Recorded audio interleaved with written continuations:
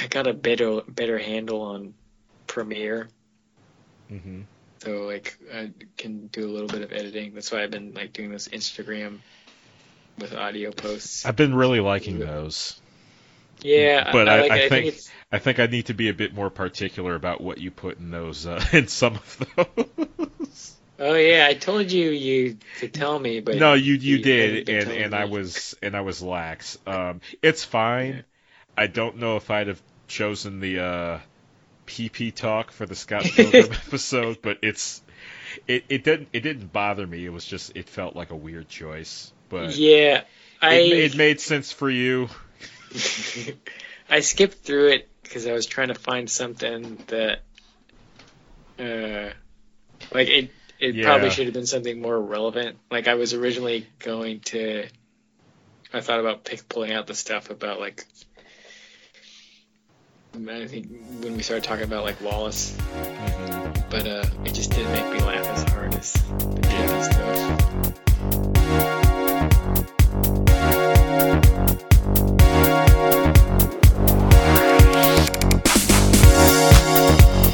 Welcome to another episode of the Otaku Connection and Capcom. We got a bit of an issue here. Devil May Cry 5 has taken over like my entire life. Playing the game non-stop. I've finished Devil Hunter mode, aka normal mode, and I don't think there's ever been a game where I've like moved so seamlessly in from completing it to starting it over on the hard difficulty, but that's what happened, and I'm almost done. I've got like 3 levels to go. I've had the game for like a week and a half? I don't know. I don't know. The game is good. It is so good. And so is what we talked about today. But, don't take my word for it. Please enjoy.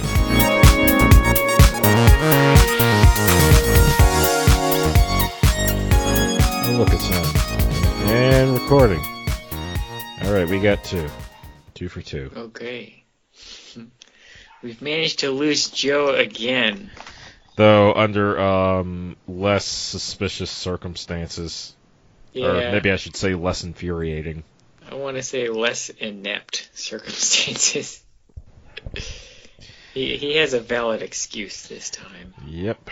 Working them fingers to the bone. Mm-hmm. The black bone. Indeed. I don't know if this is what I would have picked had I known it would be the 2 of us, but it's still a good fit. Oh man, this was fucking amazing. I loved this. Yeah, I didn't like it as much the second time, though I'll get into that a little later. It's for particular reasons. It's still it's not a I didn't realize this was actually not as good, or this performance kind of felt flat. No. Everything was good. It was more change, sort of a change in my perspective. I'll get into it later. Well, what do you want to talk about now? Because now I'm curious. I kind of want to start just with your experience with this, and I guess a little bit on our experience with Batman in general. Mike, what was the first thing Batman that you can remember? That's a good question. You know, I've been trying to ask myself this a lot lately, but not really that. Well, that too, but I'm trying to figure out if I dug my teeth into Batman first or Spider-Man first. Mm-hmm. And I want to say that it was Batman, Mm-hmm.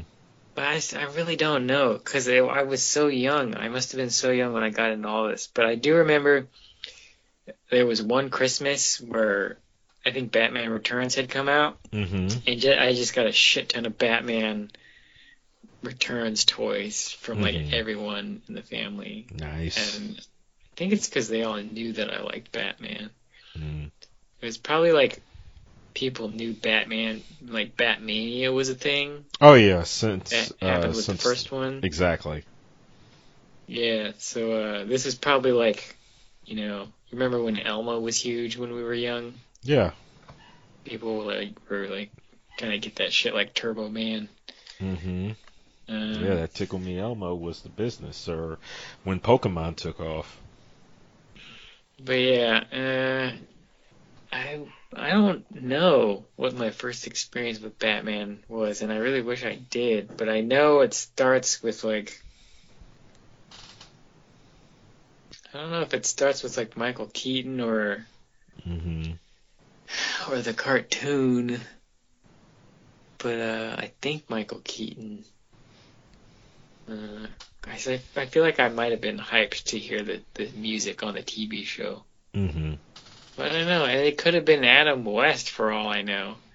I don't know. It's weird because I remember getting all this Batman shit as a kid, but I can't It's tell because you had an interest. Yeah, because I did love Batman. Mm-hmm. Like I remember my mom got me these. We were at the store and she got me this VHS, and it was the old 1940s like serial. Mm-hmm. I think I still have that somewhere, but that's pretty good. Yeah. But yeah, I think Returns came out in like '92, right? I think so. Yeah, because the original was like '89, right? Yeah. Yeah. So yeah, I think '92 sounds like the sweet spot. Yeah. I can double check that. I've been a lifelong Batman fan. It really is lifelong because I don't remember where it started. Yep, 92. Yeah. I know that because I have lots of toys that have 1992 on the bottom or stamped on the ass. Under the foot. Mm-hmm. I have a faint idea. I can recall what I believe to be the earliest memory. The earliest thing I can recall was that we had the film on tape in the house. And I more remember watching it, not so much remember the film itself, because I was tiny, with like tiny child, what was the term I'm looking for? Inability to focus, attention span. Mm-hmm. So what I remember more than anything on that tape is like the intro bit where it's like the logo. Well, partially it was Bugs Bunny and Daffy Duck like trying to like hawk merchandise. Oh yeah. Yeah, it's like Batman's like, you got the official bloody something or other. I think it was a ball cap or something. Yeah. I remember that shit. Yeah, I remember that more than anything because that's at the beginning of the tape, and then maybe like the first couple bits with Batman. I don't remember that anywhere near as well because at some point I saw some clips from the first movie and I was like, I feel like I've never seen that before. That looks amazing. But not too long after, it was probably 60s Batman and then the cartoon. Yeah. Like, I'm certain that's the order of it. Yeah, I feel like mine was probably similar. Like, I feel like some adult, I have like 10 uncles, someone probably shoved the VHS, or it was probably on HBO or something at some point. Yeah, or had us in front of it when we were too little to remember. Yeah, or, the Adam West show. Because I remember watching that. And I remember being really young, and my dad, he had remember those watches that you would, like, click to wind up and shit? Mm-hmm. Like, you had the turny thing on it, kind of like Bonded and GoldenEye. Yeah. I think my dad gave me a watch like that. Or he had a watch, but he would always, like, click it and pretend he was, like, calling Batman on it. He would be like, all right, we're going to call Batman. And as a little baby, you got all pumped.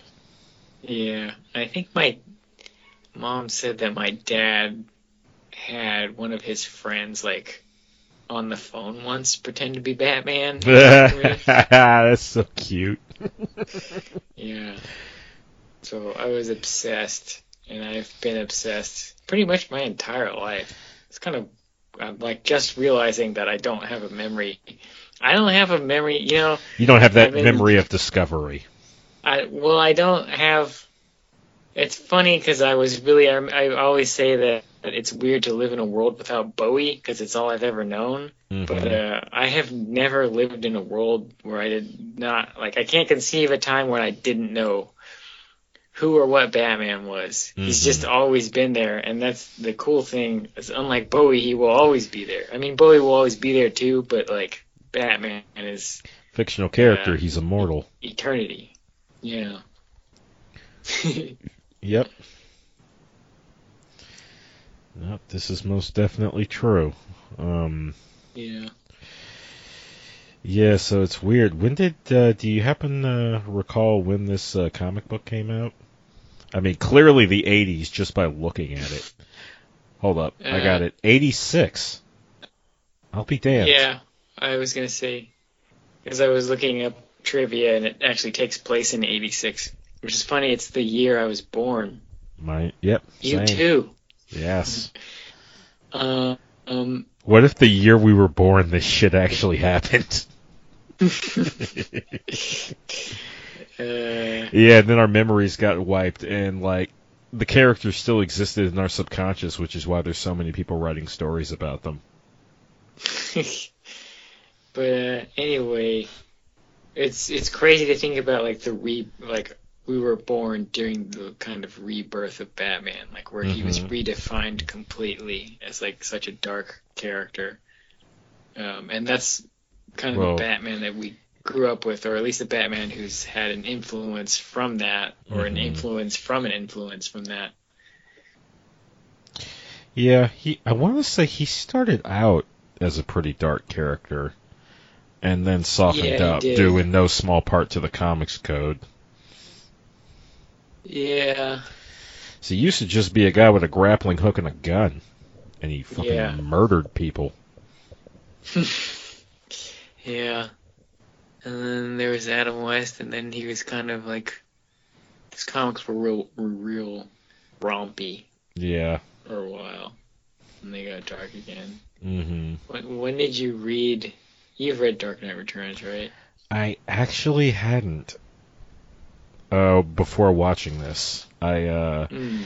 skimmed it. I read little bits here and there on my own, but like one of the big differences between this and the actual comic, where I actually prefer this film, is like the glut of goddamn narration in that book. Mm. 'Cause there's a ton. You're glad it's not in the book or in the movie? I had a hard time with it in the few instances where I tried to read the book. Though Huh. that may have had something to do with me having watched the film or films first. Hmm. So it's kind of like, okay, yeah, I know all this. This feels like it had the unfortunate byproduct of kind of feeling like padding in a lot of places. Hmm. But yeah, I think that had more to do with my experience than any fault that can be laid at the book's feet. Yeah. I'm trying to think when I read it. I really don't remember. I feel like I probably checked it out from a library or something. Mm-hmm. Maybe as like a teenager or in my early 20s. Mm-hmm. But I was definitely struck by it. It's also one of those things where you're thrown so much shit at you your whole life Mm-hmm. from that came from something else, and then you go back to the origin, and it feels kind of familiar, or it's interesting to see the genesis of it all. Yeah.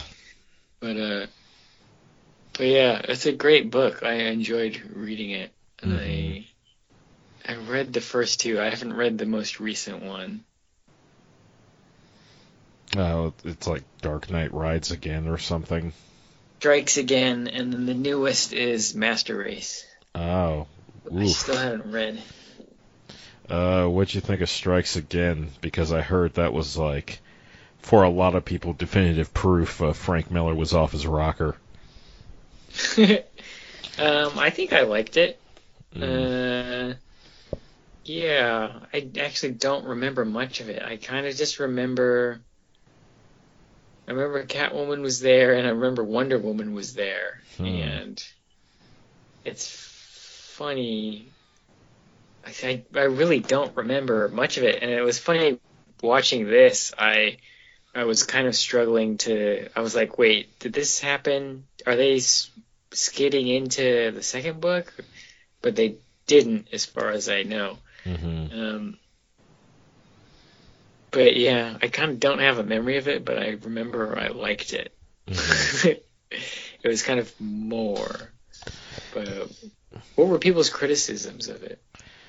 I don't know. Most of what I heard was just kind of like offhand stuff.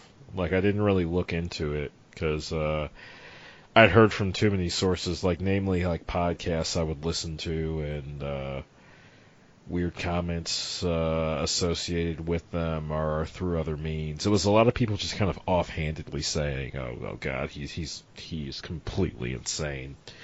He is just completely out of it." And I'm wondering if it was just like the elements that threw me watching this a second time cranked up to 13. Which is that he seems to be very much wearing his political feelings on his sleeve in this story. Yeah, I got that a little bit from the movie, and I actually really liked what was being said in the movie, but we can get to that later.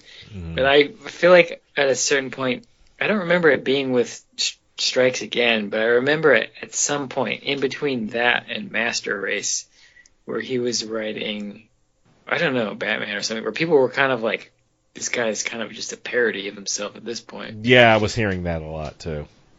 And I feel like they were referring mostly to, like, I think he was writing like All-Star Batman or something like that. And it was around the time of, like, I'm the goddamn Batman. I was just about to say that. Yeah, I think that was it. Yeah. Which is a little bit much. It's funny, but I don't think that was the intention. It is funny, and I like that it's a thing now. People say that, but yeah, it's weird. I don't really remember that second book. I should reread it. Whereas a lot stuck out for me rewatching this. A lot of it kind of came back, and I really liked the new stuff that they added. So tell me, what was new? I'm pretty sure, I think... Or what you believe to be new. Unless I completely forgot about it, all the Harvey Dent shit is 100% new. Okay. I don't think that's in the book. It's like, what the few, like, panels that I can recall from the book were primarily in part 2 of the films, or whatever you want to call them. They're basically OVAs. Yeah. Which is one of the reasons why I liked them. Yeah, I found out afterwards that they cut it into a single movie. I kind of want to see how they did that.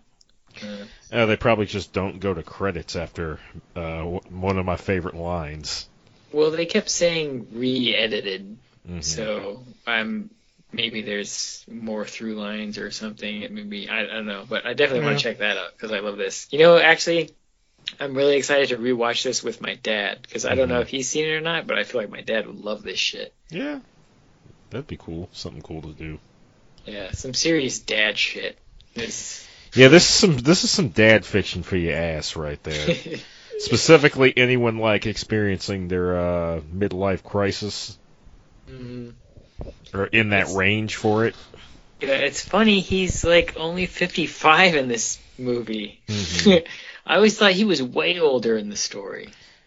Yeah, I didn't really have I think I may have thought he may have been like 60, but I didn't have a clear idea of how old he would be. Just that, like, I may have thought he was older till I saw Batman Beyond, and it was like, oh, okay, no, he's really old. Yeah. Like, in my, like, tiny child brain, there was old where you started to get gray hair and really old where you were, like, wrinkled. Yeah. It's funny. I love Batman Beyond.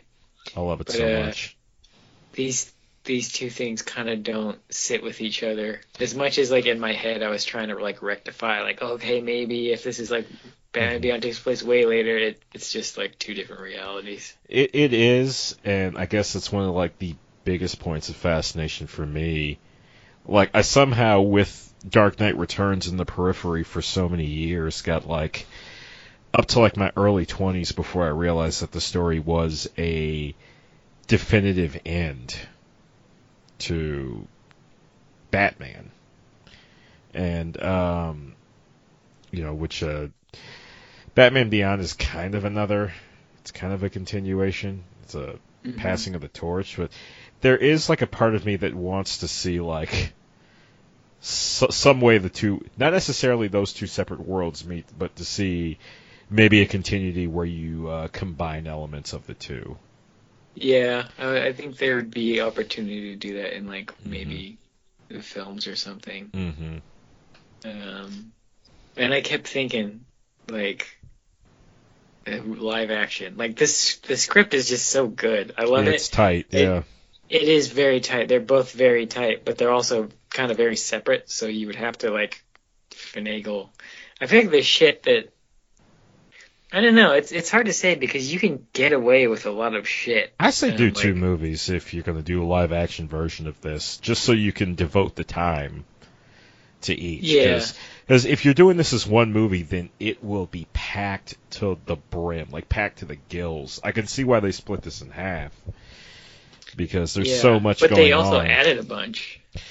Like, honestly, you could have split it into 4 and made it like episodes. Made it like a limited series.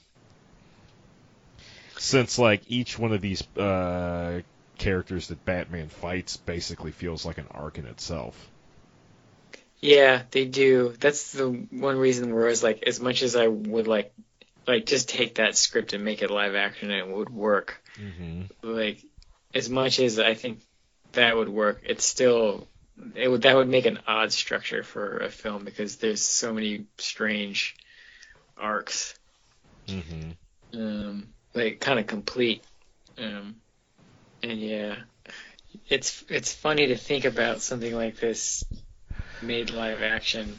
Because I don't know, if you would have asked me like 10 years ago, I don't know, I would probably like think no, it'll never happen, or maybe, but I feel like we'll probably get a live action version of this in some form or another at some point in our lifetimes, and I feel like someone already tried. Well, yeah, like watching this, I could definitely see because Dark Knight Rises is very much a combination of Dark Knight Returns and Nightfall. Yeah, it's also got a bit of a story called No Man's Land. Oh, yeah. Right. No, that too. It's just because I think where it stood out for me is I was seeing that first fight between Batman and Bane when Batman was fighting the mutant leader. Yeah. Yeah, there's that. And then Zack Snyder obviously took a bunch of stuff from this and put it into Batman v Superman, which is funny because seeing this in motion and how that plays out within the context of this film really just highlights why it doesn't work in that movie so much. Just because it's, I don't know, for them to meet like that and then be buddies afterwards, it's just, I really love the line. There's so many amazing lines. Like, this is so well written, and a lot of it's due to Frank Miller's original work and the adaptation. But I love the line from Oliver Queen when he says something like, even back then, I always knew it would come down to you two. Yeah. Yeah. I love how he shows up and he's just like, I want a piece of him. I want a piece of the schoolboy. Yeah, no, it doesn't have to be a big piece. Yeah. I just want a piece. Well, yeah, you know why that is. Yeah. Took his goddamn arm off. Got the phantom pains there. Ooh. Mr. Atkin Downs. Played him like a damn fiddle. Yeah. Yeah, kind of brutal. They took his arm off. But at the same time, I guess it made sense considering the kind of orders Superman was like both given and acting under. Yeah. That was probably like, the nice version. Yeah, I feel like they younged Superman up a little bit. Like I feel like he looked a little older in the comics. I think in here, but I think the implication is that he's not aging. Yeah, at all. That much is obvious. Yeah. But I feel like in the comics he was a little bit. Mm-hmm. But I mean, I think that works. It's interesting. It kind of makes sense with regard to some other stuff I've read about Superman. But I always kind of liked I always liked the Alex Ross Kingdom Come Superman with the gray stripes in his hair. Yeah, the bits of gray. Yeah, Yeah, I guess that's just a matter of like creative preference. I think having him just like not age at all here kind of highlights the Inhuman aspect a bit more. Yeah, and I really love I love the way it builds to him. Like he's just not there until a bit into the second part, and we don't see his face. I love that. It's just immediately apparent. Like obviously you know who it is, and it kind of works with what we were just talking about. Like there's this build up to like, oh shit, it's Superman. Like what? Like this is what Bruce Wayne has become. Like what is Clark Kent and or Superman in this world? And then we see him, and he's just like exactly the same. Yeah, but for better and worse. Yeah. But he's also not really the same kind of. I don't know. It's interesting, or like kind of like he's the same, but the world has changed, and he didn't. And he didn't change with it. That's exactly it. But he did change a little bit. Like I love when Bruce is out with Carrie, who I fucking love in this. He's great. And Superman flies over, and he just fucking lasers the ground. Where? Shit is so ominous. Yeah, that's like some shit old Superman would never do. That's how you know Superman's mad as fuck. Yeah. But, and I think you know this about me, that I really love superhero period pieces. Because I love historical fiction. And superheroes being put in there. Yeah. It's super fascinating to me. So I love that this still takes place in 86 and you have Reagan there. Yeah. Like, that was great. Yeah. And he factors into the comics quite a bit. I'm not sure his role is that big. Maybe a little bit, but I remember seeing him more on TV giving speeches and shit. I might have just forgotten about it, but I feel like the entire Russia kind of Bay of Pigs situation I feel like that was made up for this. But I'm not quite sure. Yeah, Reagan's pretty unsettling in this for the few bits that he is. Just because he never, for even like a second, drops that like kindly demeanor that makes him seem completely out of it, even though he's anything but. That phrase you used a long time ago, unsettlingly gentlemanly. Yeah, I was referring to Shang Tsung and his unsettling gentlemanly demeanor. It's less gentlemanly, and more like Mr. Rogers when you thought he was like a war vet and had like an ear collection in his closet. Ear collection? Yeah, that was like a like an urban legend. and that was the explanation people gave for why he always wore those sweaters, is he was covering up a bunch of like gnarly ass tattoos. That's really funny. Yeah. But, it's like this guy who's like never anything but nice and friendly and doesn't have a bad thing to say ever. But, at some point in time, there's like dirt being done. Yeah. And it's the creepiness lies in the fact that, like, you're waiting for that mask to come off. Yeah. And the fact that it never does is kind of, like, even more frightening. Yeah. It's weird, because that's not really how I remember the real Reagan. Oh, I no. remember he was a little more stern and shit, but maybe this was how Frank Miller. I mean, because it was written back then when he actually was president, so it's more of a parody of Reagan. Yeah. Which is still very interesting. Mm-hmm.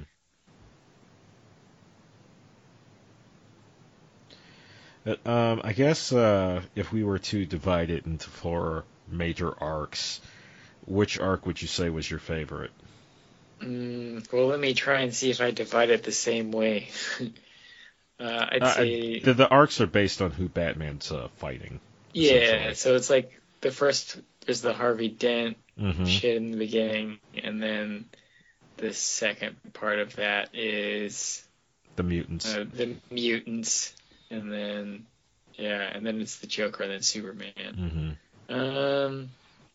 Fuck, there's all of it is really good. Like I'm like I said, I'm pretty sure the Harvey Dent stuff is new, and I really love what they did with that. Yeah, just the idea of that, and it's been touched on before in like the animated series a little bit, where it's like the scar is really on the inside. Like Harvey's never gonna like that. Got to me at the end of that when you realize Harvey can't see himself as a man, as Harvey Dent anymore. He just sees himself as a monster. And it's almost like at the end of that,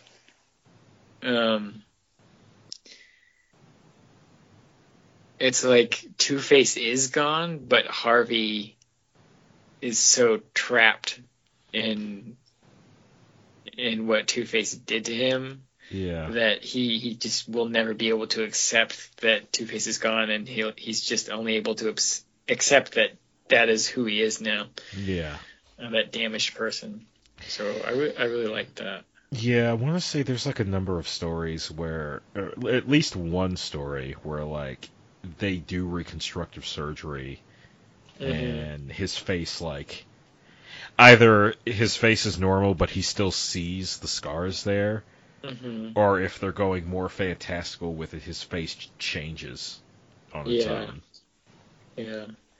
There's an episode of the animated series where they repair his face. Can't remember what happens exactly, though. Yeah, it might have been a situation where he did it to himself, or... I want to say there was a point in the comics where he was able to reform and became a vigilante, but I don't know how long that lasted. I kind of want to read that section. Just because Two-Face was one of my favorites in regards to Batman's Rogues Gallery. And that's the animated series stuff they did with him was fucking amazing. And they did do that. Batman was fighting this new like vigilante who had like this judge persona. And at the end you find out it's like a new personality of Harvey Dent. Like kind of in response to Two-Face. But yeah, I've always liked that relationship between Batman, Bruce, and Harvey Dent. Yeah, it conflicts things a great deal. And, it's kind of interesting when they really play with it. Yeah. Like, it's almost like a Spider-Man villain. Very much so. Especially, like, the idea that, they're the same guy, but, like, that Harvey Dent feels literally 2 ways about this same person. Yeah. That they're still friends, and that, like, Bruce is constantly, like, more than any other character, constantly making an effort to see him reformed. Primarily because it's personal. Yeah. Yeah, it was a treat for him to be one of the focuses in this movie. Yeah. And that was, like, the first surprise for me. Because I was, coming off of this, I had... Did you see The Killing Joke? I've read it. I didn't see the animated film of it. The book is I think great. I've seen the. I didn't get to watch. No, I think I may have watched and I just didn't remember because the memories of the book are more in my head because I remember seeing all the bits where stuff's different. Yeah, The stuff they added for the animated film, I should say. yeah, that's kind of an example of where they did it, and well, there was fan backlash, but Mm-hmm. when as I watched it, I didn't think it was. I didn't like it either, 'cause I thought it was just silly. I didn't think it was Um, necessary. Yeah. yeah, but yeah, all the Batgirl shit. It Mm-hmm.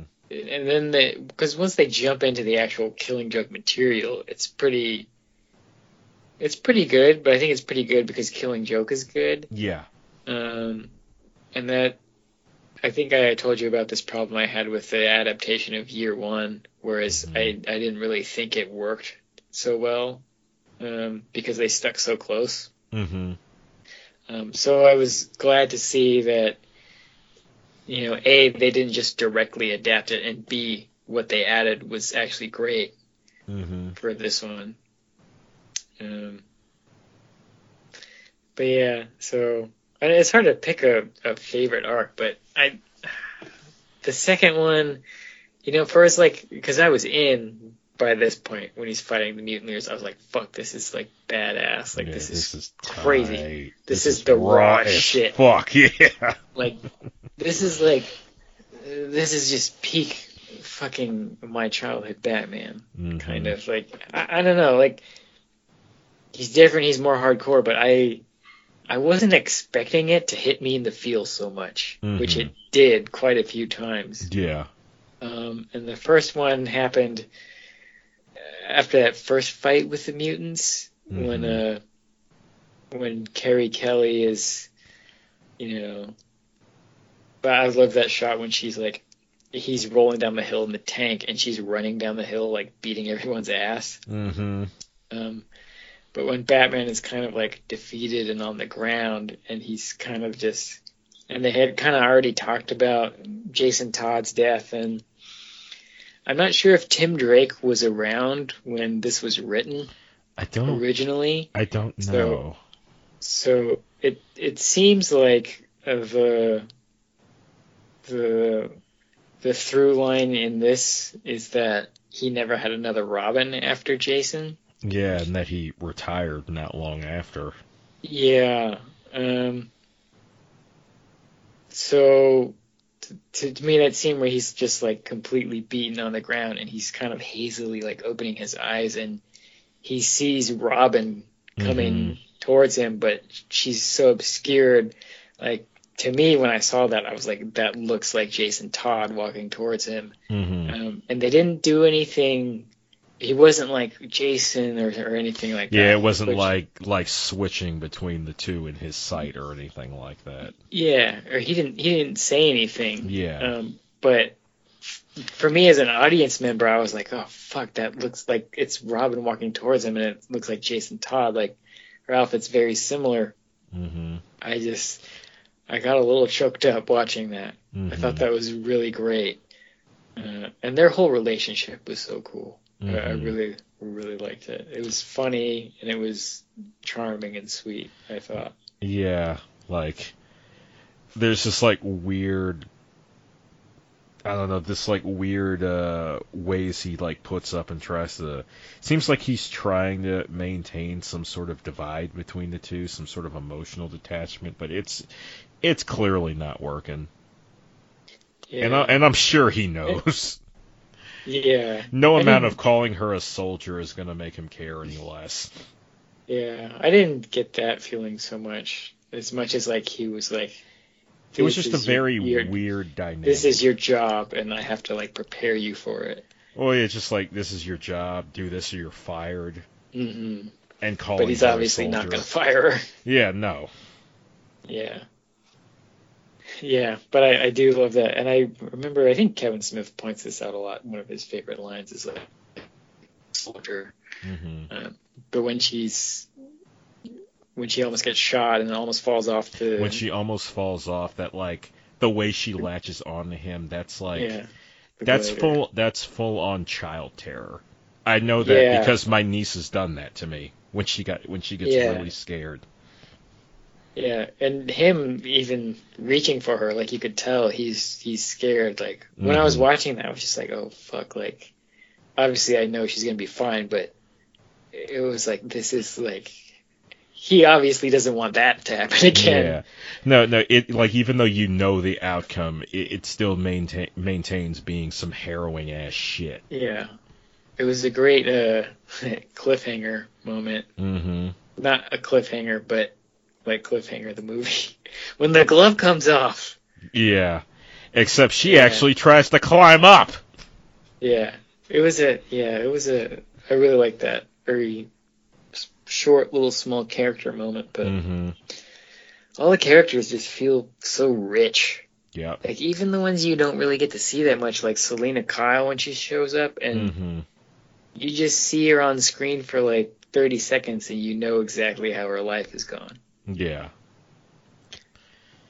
Um, Yeah, it's gone to a rough place, though.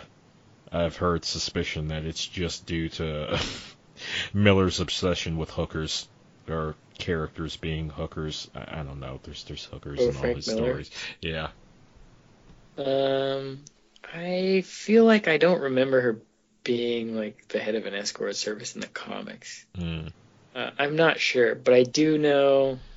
It sounds like something he'd do. Yeah, I think she. I feel like they established. I think it might have been in like either maybe year one. You know what? Year one, I think established her as like either working in a brothel or being raised in one or something like that. Mm. It might have been year one, or it might have been like Long Halloween or something like that. Ah, okay.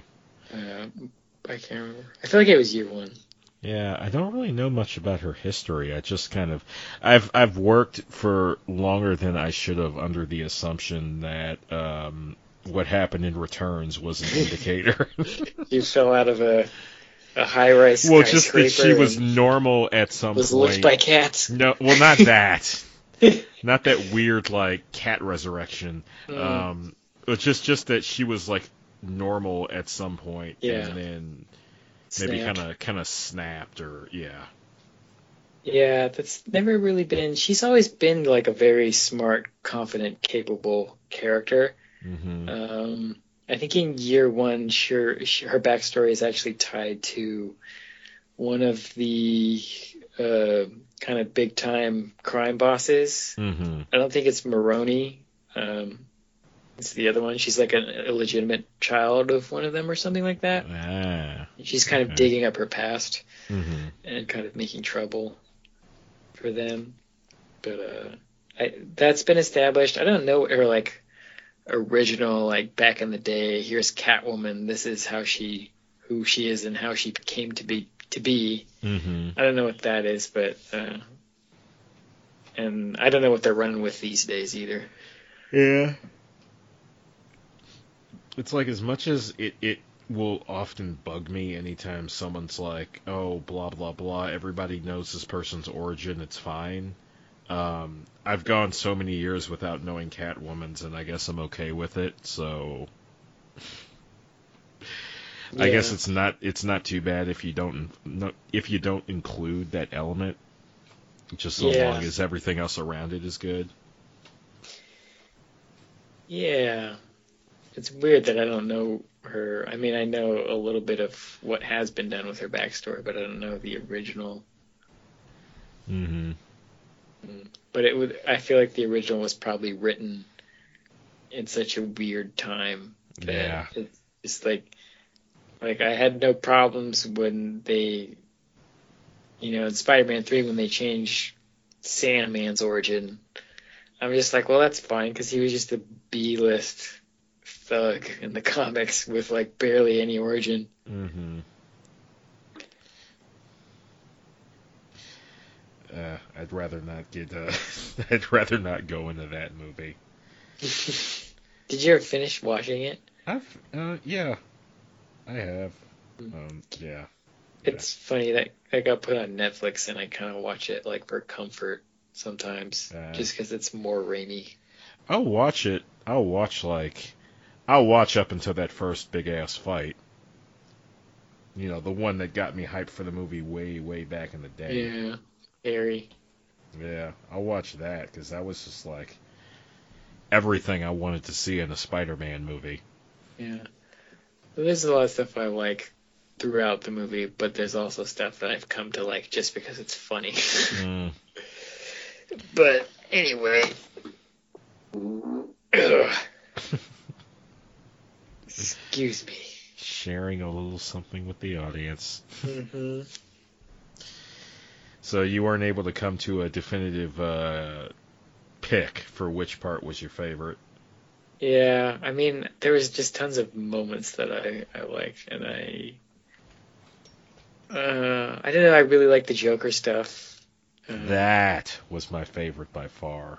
Yeah, I feel like a lot of that was pretty close to stuff that I remember from reading the comics, Mm-hmm. and some of it felt a tad bit different. They Like, I don't remember reduced the the number Tunnel of of Love. stabs. Huh? I think I watched a couple of like making of videos.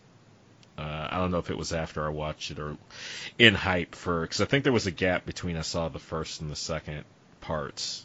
So I was watching a lot of making of stuff, and the Tunnel of Love I think was in the book, but they Mm. reduced the number of times Batman gets stabbed by the Joker. I think just for a sense of realism.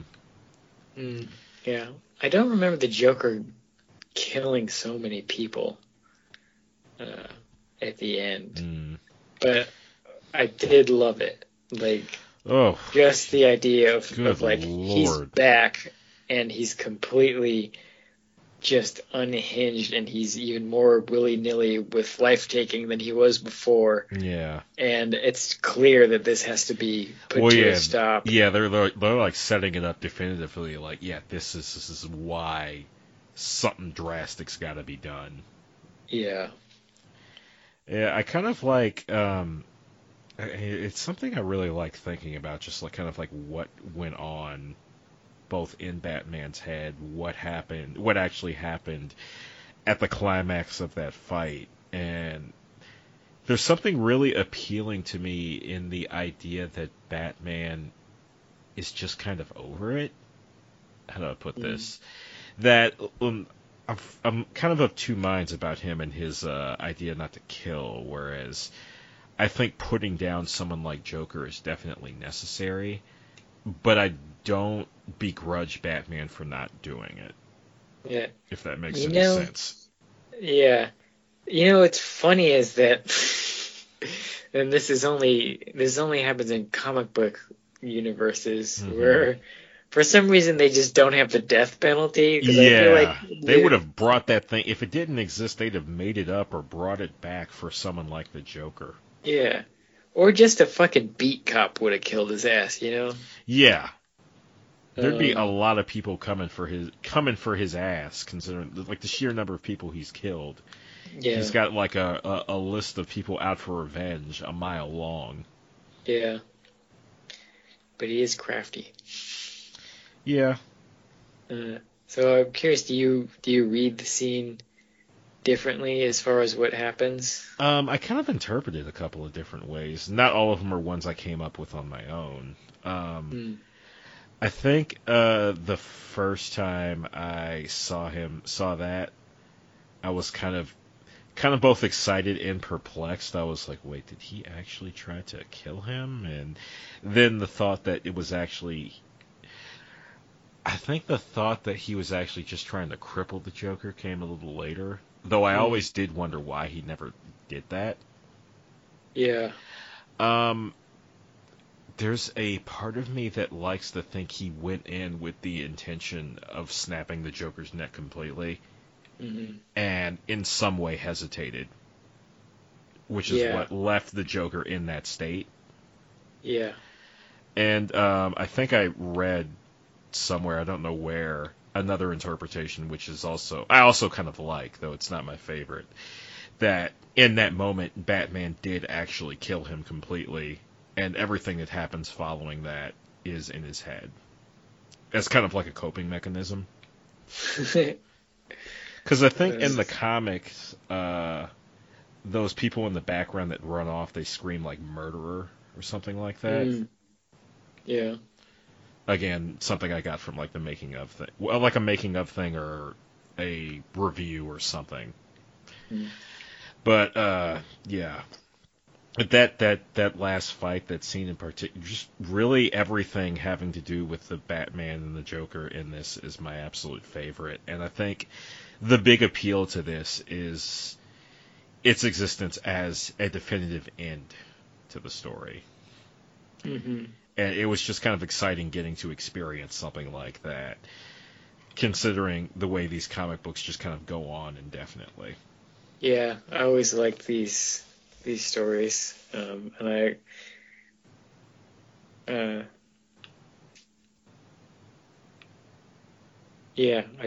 love the One Last Ride stories, like Logan. This, I wish Spider-Man Reign was better. Yeah, I was always interested in it. They were trying too hard to be this, and kind of went too edgy. Yeah. I guess my interpretation of the final confrontation is that kind of what you said already. I think he didn't want to kill the Joker is the bottom line. Whether he intended to just cripple him on purpose or if he was going in for the kill and hesitated. I think that's up in the air. I kind of lean towards him going in for the crippling a little bit more. Well, it makes more. It's hard to say. It lines up more with the kind of calculating nature of Batman. Yeah. And it seems like it would make sense for him to come up with a solution, come to that point and still come up with a solution that didn't violate his code. But again, there's that idea that Batman is just kind of over it that appeals to me. That he's thinking, not that he thought his ideals were bigger than anything, just that there's a reading of this whole film to me that he's literally trying to prepare the world to exist without him. And why he's willing to go so far beyond himself and his own wants, such is the case with the Joker. Yeah, I think that too, and I think there's evidence for that. See, I'm really somewhere. I think both are the case. Like, I think I don't know if he went in with the intention, but he may have wanted to, and I think that's more in line with the Batman that we see here. Like this version of the character is like he may have lost a little bit of control there. Or maybe, he planned to cripple him and got so close that it scared him. Yeah. I like the idea of that on the meant to kill him and hesitated. That the hesitation was like a literal fear, like moving through his body that kind of like maybe caused some of his like fast twitch muscle fibers to slow or something. I don't know. Yeah. But what was I going to say in regard to that? I forgot.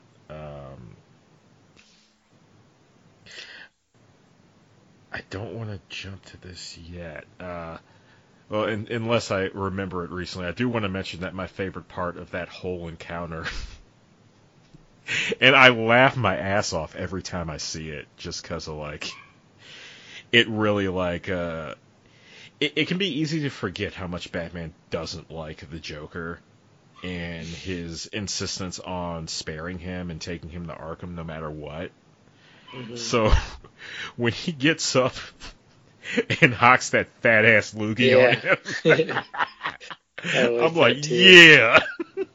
It's like this fool doesn't give a fuck anymore. You fucking enjoy that, Bruce. You earned it.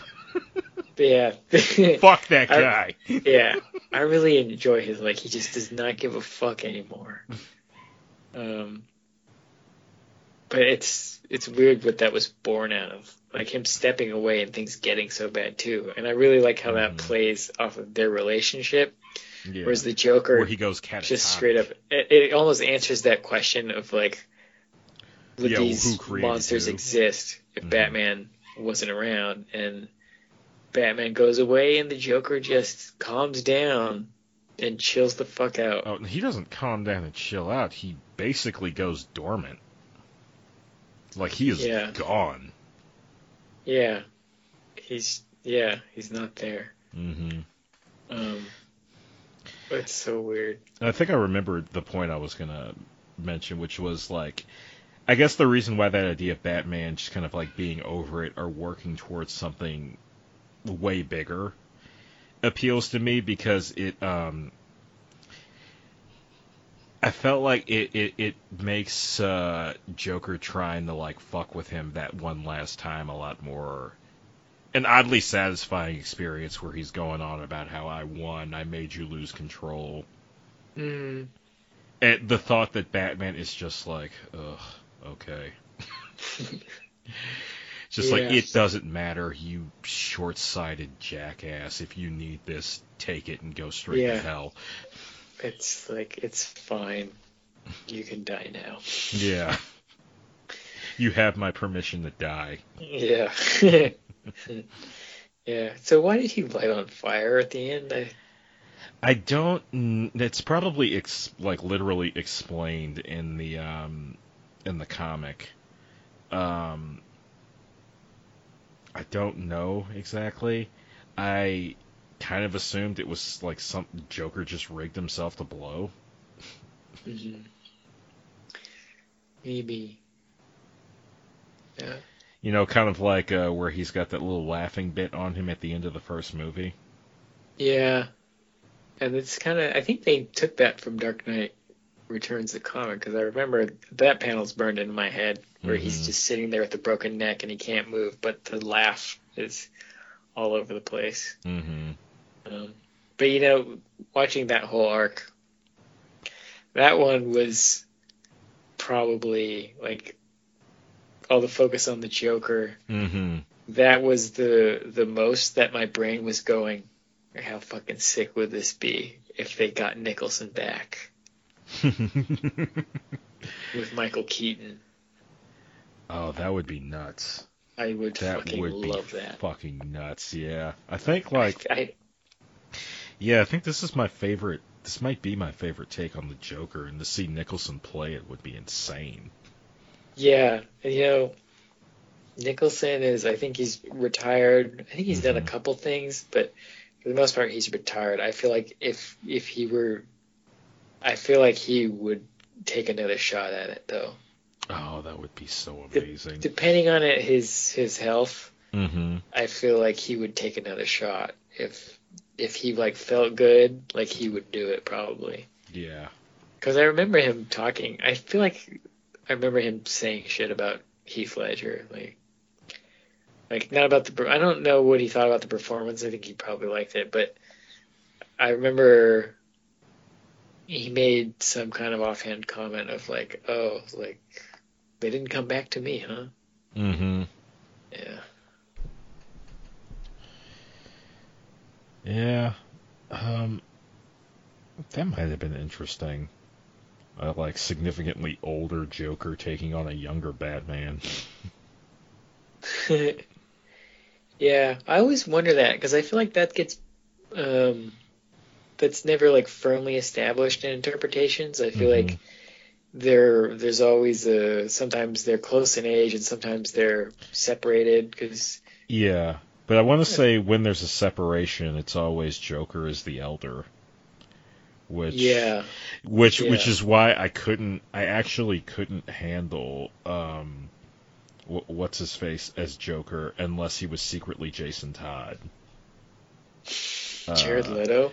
yeah, because he looks like a fucking he looked like too modern an idea of a gangster now, Yeah, that's a and weird one because considering we're he's getting like Ben Affleck is very Dark Knight Returns inspired. yeah, Um, yeah, like the idea of a younger Joker getting over on Batman just seemed wrong. yeah. They're actually pretty close in age, I think. Mm. Like Jared Leto's been around for a while. He's one of those guys that kind of just doesn't age that much. Mm-hmm. Yeah, it was more in the design. Like Yeah, this Joker looks like a damn SoundCloud rapper. And yeah. I wasn't necessarily opposed to that like very modern He's a take. douchebag looking It, motherfucker. it was just kind of weird to me at first, and then I heard the Jason Todd theory, and I was like, "Oh my god, that is so perfect." Yeah, And it turned out to not be. yeah. I don't know. I'm glad that they're rethinking that entire Mm-hmm. thing. I don't even want to call it a universe anymore, but Yeah, I think they'd be better off restarting at this point because they tried to rush it and blew it up. yeah. Well, we're getting a new younger Batman, and we're getting a completely different Joker, so Yeah, we'll see. I'm very Um, interested. so it was interesting, and I understand a bit more now why they went with like they didn't go back to the well for any of the characters here. Like I was kind of surprised to hear they cast Peter Weller as Batman, Yeah, and I didn't even know this guy Michael Emerson who played the Joker here. I feel like he fucking killed the shit out of it because yeah, I really like this particular voice and the kind of like I don't know the sort of like gaying up of the character. it was interesting. I saw somebody else online talking about how they thought he was like great, but I for me he was just okay. I Hmm. think I felt like they could have done better. I really loved Peter Weller Hmm. in as Batman. Like I thought he was perfect, and I think it to me it made a lot of sense because Dark Knight Returns kind of to me goes hand in hand with RoboCop, which Hmm. Frank Miller wrote the original Yeah. draft for, Hmm. and there's a comic version that he did of his original script too. Hmm. So it has a lot of the there's kind of the same DNA as in RoboCop as Dark Knight It's Returns. got a very similar edge to it and very Yeah. similar settings. Yeah. So the newscasting too, with those little Yeah, interludes. the sort of use of media for transition and exposition. Yeah. Um, and I just like his voice. He's just got that fucking salty old, sour old man voice. Yeah, but He's playing you, son. it's got more of a boom to it here though. Yeah. um,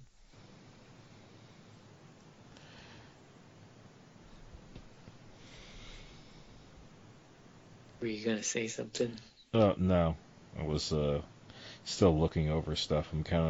I'm still just marveling at Emerson's casting since I mean it's not like he's a no name. It's just that he's primarily a TV guy. Looking at his IMDb. Yeah, I recognized the name, but I didn't really. I felt like he was somebody I should recognize from a bunch of stuff, but I didn't recognize any of his credits. It seems But like I one just of the skimmed him. big ones was probably Lost. He's popping up in here a lot. Yeah, I didn't. I bailed after like the third episode of that or Yeah, something, I didn't really watch or it. the first season. It was really interesting, and then they took a weird supernatural turn, and I wasn't on board. Mm, yeah. But I really enjoyed Gordon. Hmm. Thought he was great, and Alfred too. Like fucking just fully irritated Yeah, Alfred. and Fucking with his foot and steadily in Batman's ass at any given moment. yeah, Ariel Winter is Carrie Kelly too. That's Hmm. the whole main cast was great. I really liked the guy who played Clark's performance too. Yeah. Thought he was great. Um, but yeah, so after the Joker, it's basically Superman, right? Hmm. Yep. Um, I really I dug what they did. I thought that was really interesting. Hmm. Um, and the overarching thing I thought this did a really great job of, like these four kind of sections that you can pinpoint, kind of highlight all of the best or most interesting aspects of Batman, Yeah. which are like his relationship to people like Harvey Dent, like his empathy towards, Yeah, his empathy and his towards humanity. yeah, like he really does care about these criminals. Like he wants them to get help. Hmm. And part of that might be because he himself knows what it's like to be. Oh, I feel like this one, this take on the story, really highlights the fact that like he is effectively one of them. He's just Yeah, not geared towards. His obsession is towards prevent. It's directed against crime versus towards it. Like it's literally the only difference. He's probably like on the level of like those crazies who are just repeatedly trying to recreate their trauma. yeah. It's and it's such a great exploration of of that character through his relationship with all with his supporting cast, basically. Hmm. Like his relationship with Carrie Kelly, his relationship with Alfred, his relationship with Gordon Hmm. and Superman are all kind of speak to, and the Joker, they all speak to different facets of his personality. Yep. Um, but and they even, and one of the big ones too, which I really liked, and I don't remember it being so heavy in the comics, but his relationship with the people of Gotham was Hmm. interesting. I mean, certainly I'm sure it's there in the comics. I just don't remember, but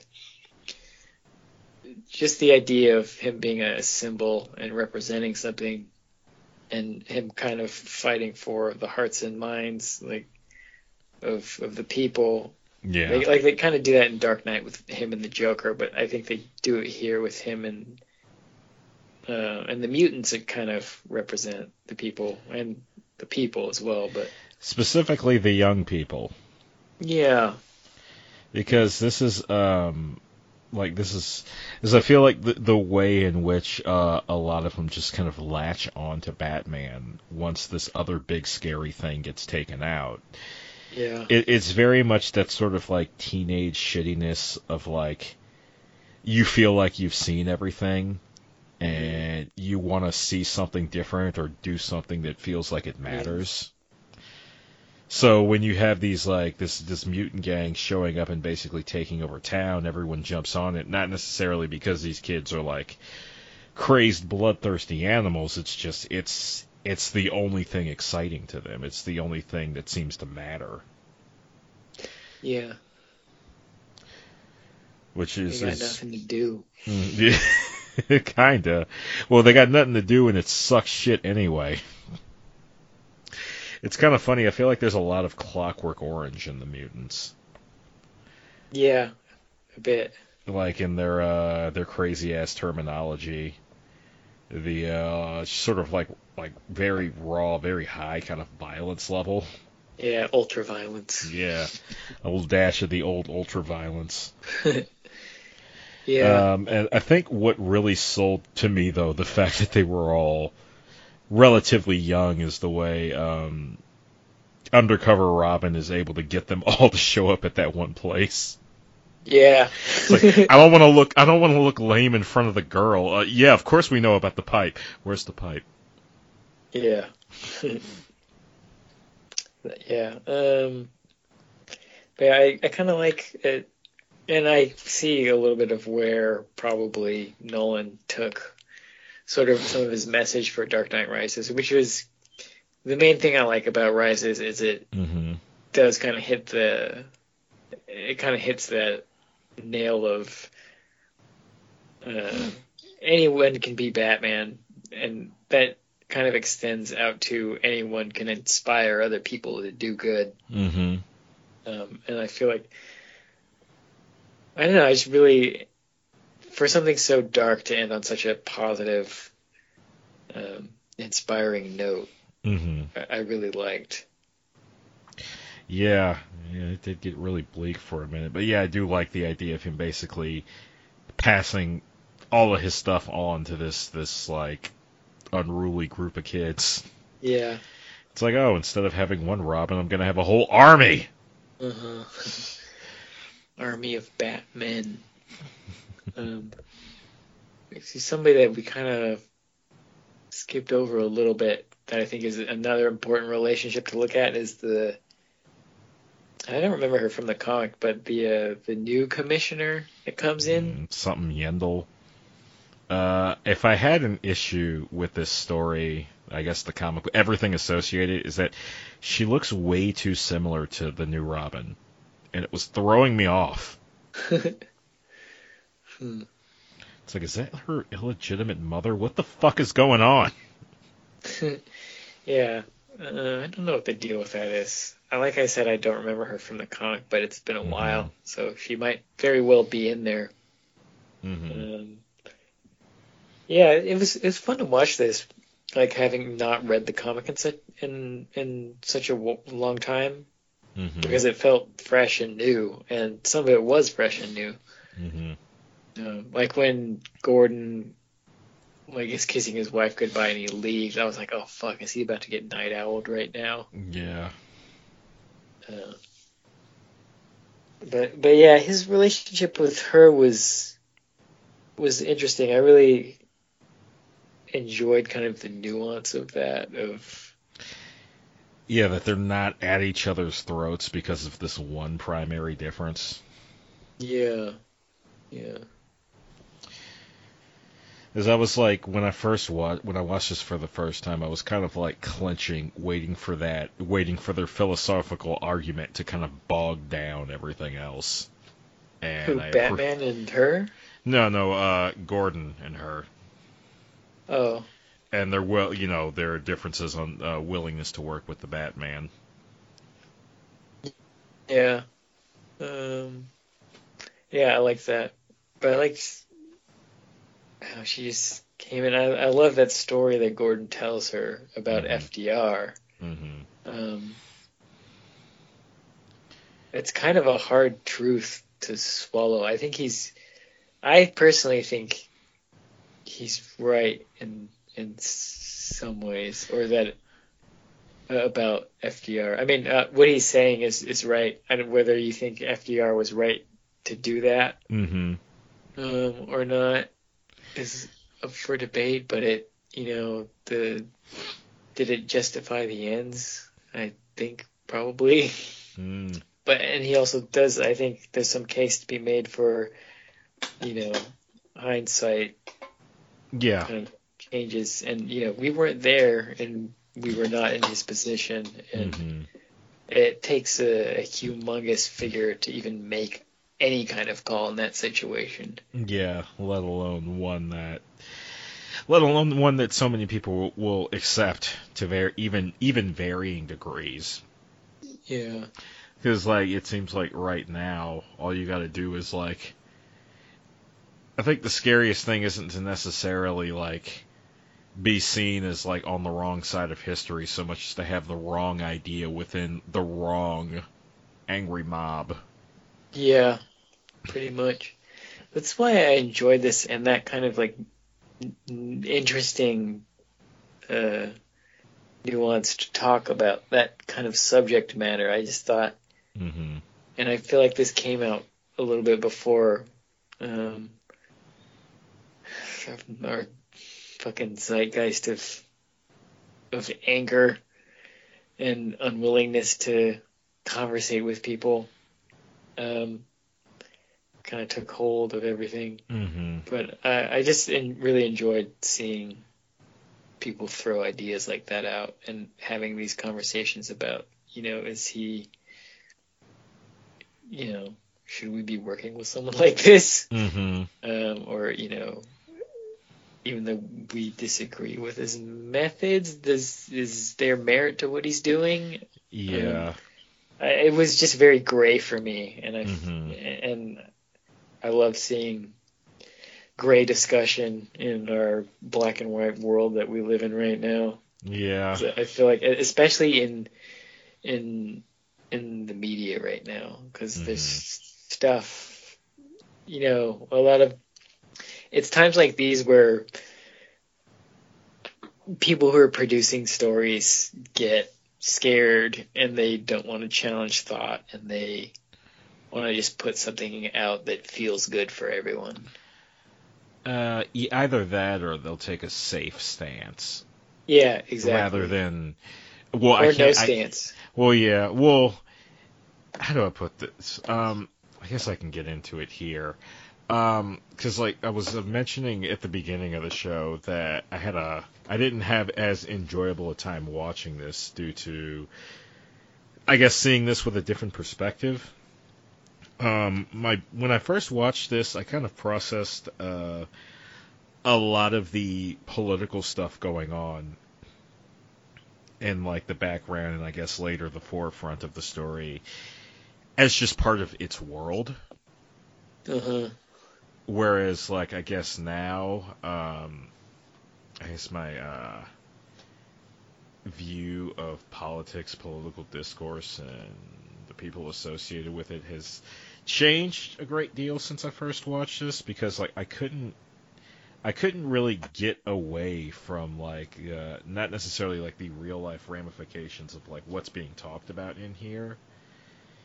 Just that, like, anything that didn't make me uncomfortable before, like when I watched this the first time, definitely did now, and I just, like, I couldn't escape, like, this thought, like, what is...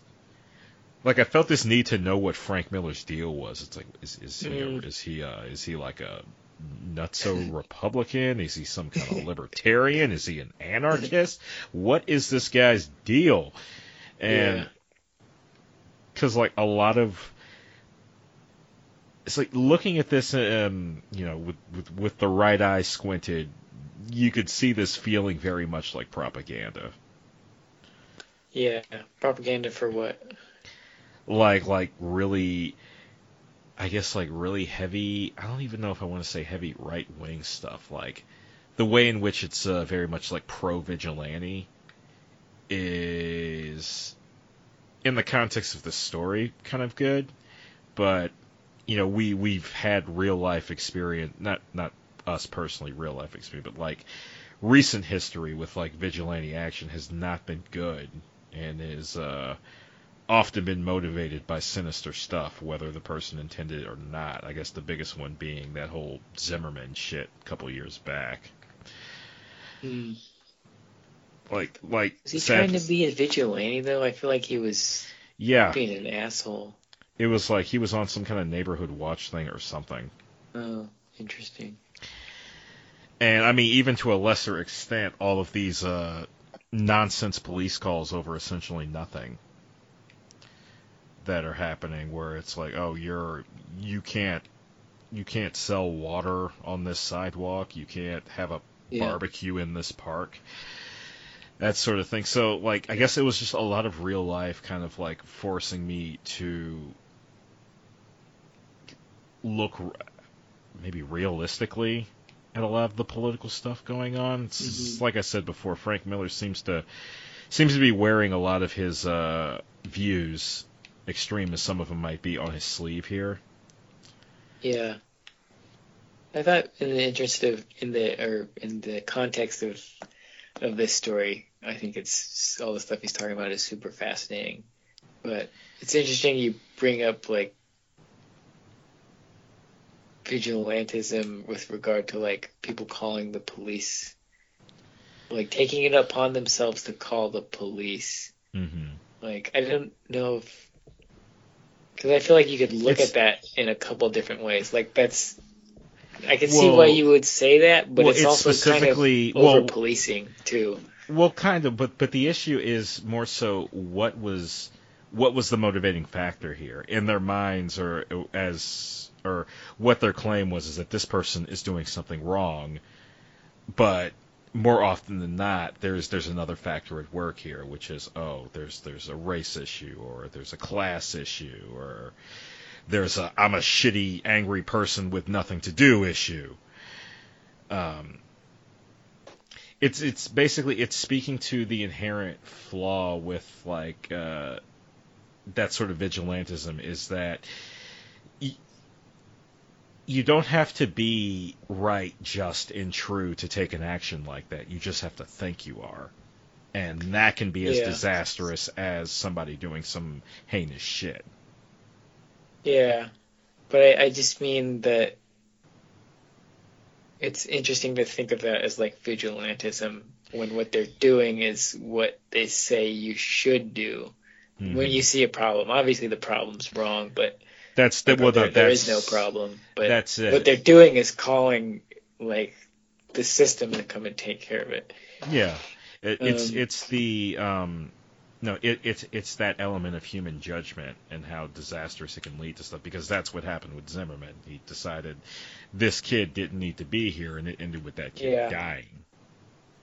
it's funny because I feel like the whole concept of the vigilante is like it goes both ways for me. Like I feel Mm-hmm. like it's not really. It's just weird because on the Yeah. one hand you have like, did you ever see Jack Reacher? No, I haven't seen it. Hmm. Well, I don't want to spoil it, but on the one hand, there's like the cowboy vigilante Mm-hmm. who's like, and it's weird because this sort of thing like flops back and forth. Like there's the cowboy vigilante who goes on like a crusade for justice and like doesn't follow the law, and like, but then there's that can flip where you have like Captain America who's like a vigilante. He's like he doesn't want the Registration Act. Mm-hmm. It's like we all trust him, and he's like, so you can view it as like it's this like hard as nails like Western Republican cowboy thing, Mm-hmm. or it's like I'm rebelling against the system and the system is wrong, so I'm a vigilante because whatever, which is very much like kind of, you see not all protests, but some protests get Mm-hmm. caught up and they turn into riots, and then people are throwing out MLK quotes like saying "riot is language of the unheard," and Mm-hmm. which is true, but sometimes, depending on who's rioting. But I don't know. Yeah, I think I guess the elements that kind of make me uncomfortable. It's kind of like a definite lack of hesitation on, I guess the end of the pro vigilante aspects that are kind of going on in here. Like it's like, oh, I know I'm right, so let me go beat the fuck out of these cops or some shit like that. And I'm not like opposed to it. Like I'm not thinking about this in Batman. I'm like, how do I put this? It's sort of like an issue you've been having with a lot of people, where there's just kind of like a lack of nuance in things that, and it makes people very black and white and very crazy. Mm, It seems like a lot of people have an issue with doing something but needing to be righteous in doing so. yeah, Because it's like, I mean, if there's any sort of like, if there was anything that kind of helped to mitigate some of the weirdness I was feeling watching this, it's Batman stating to Clark, we're criminals, we always have been. yeah, There's at least some idea of, I can do the right thing, I can do the what is it? The wrong things for the right reasons, but it doesn't make what I did good, or it doesn't make what I yeah, did righteous or legal. or illegal. Yeah, the whole concept it's fascinating because you have a lot Mm-hmm. of potato calling on both sides of the fence, Mm-hmm. and I think we're kind of dancing around the like political issues where I think we both kind of feel like both sides of the spectrum have gotten pretty extreme recently, Yes, to the point definitely. where they're doing the same shit as each other, but they're yelling. But then Yeah. screaming, screaming hypocrite, screaming this, screaming that at each other. And it's just Yeah. kind of like, and the frustrating thing is like, oh, you look, oh, maybe there's someone I can talk to in the center, and they're sitting there on their smug throne, like, well, you idiots, blah blah blah, argue with each other. The real evil corporate powers are at work controlling you, and it's like, oh, shut up, everyone, shut up. I'm done.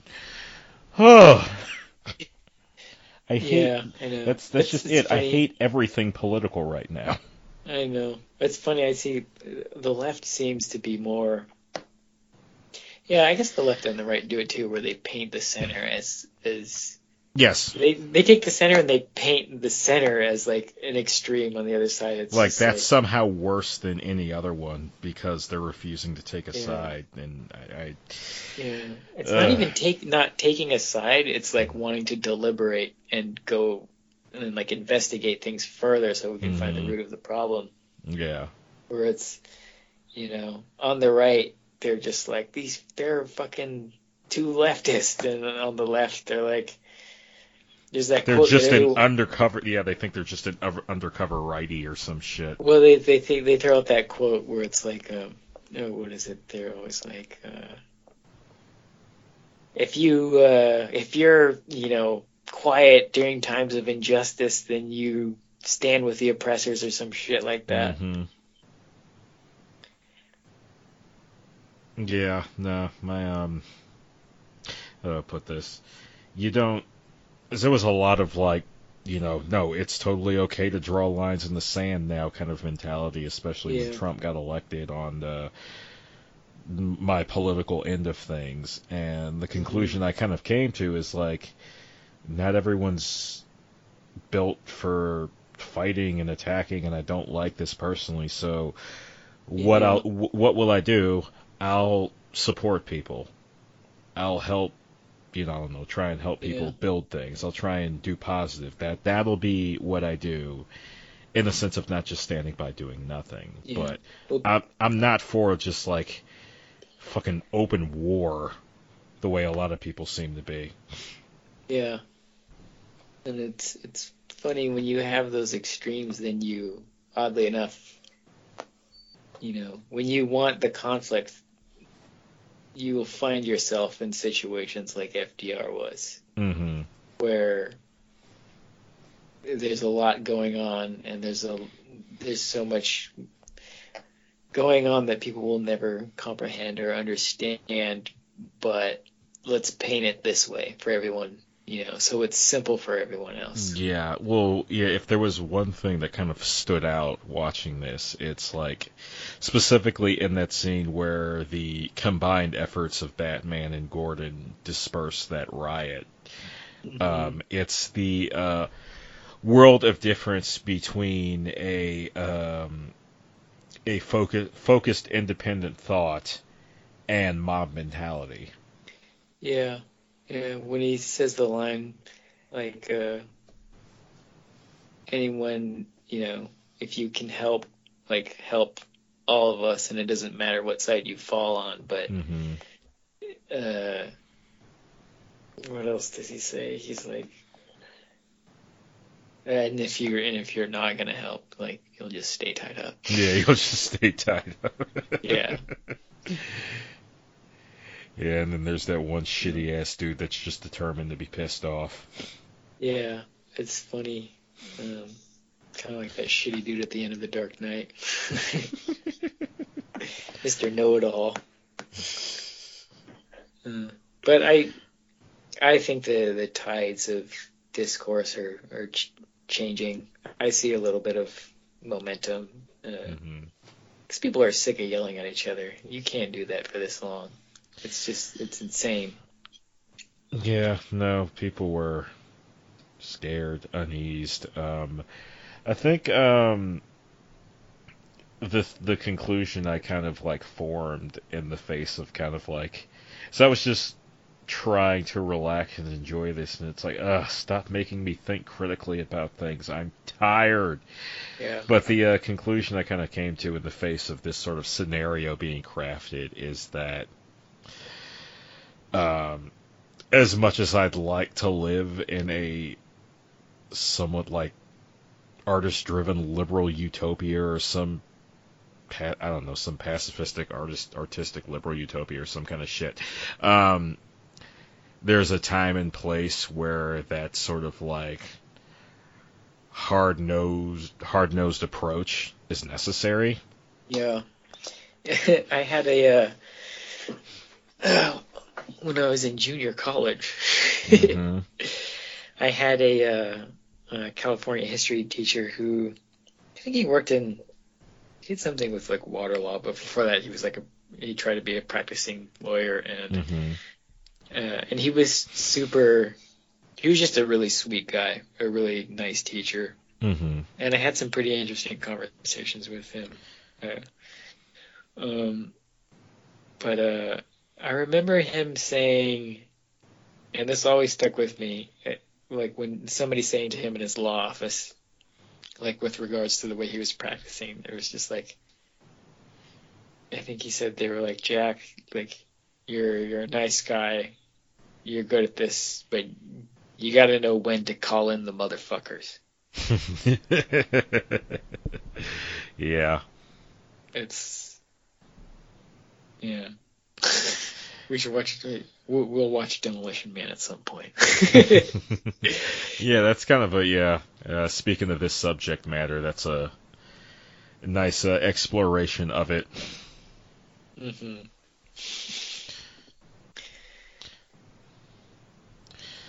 Yeah, Batman's definitely a motherfucker. Oh yeah, God, he's such a motherfucker in this. He's the goddamned motherfucker in this. Oh yeah, he's a goddamn motherfucker in this. Like if there ever was one, yeah. Just tearing ass all through it. He's the distillation of piss and vinegar.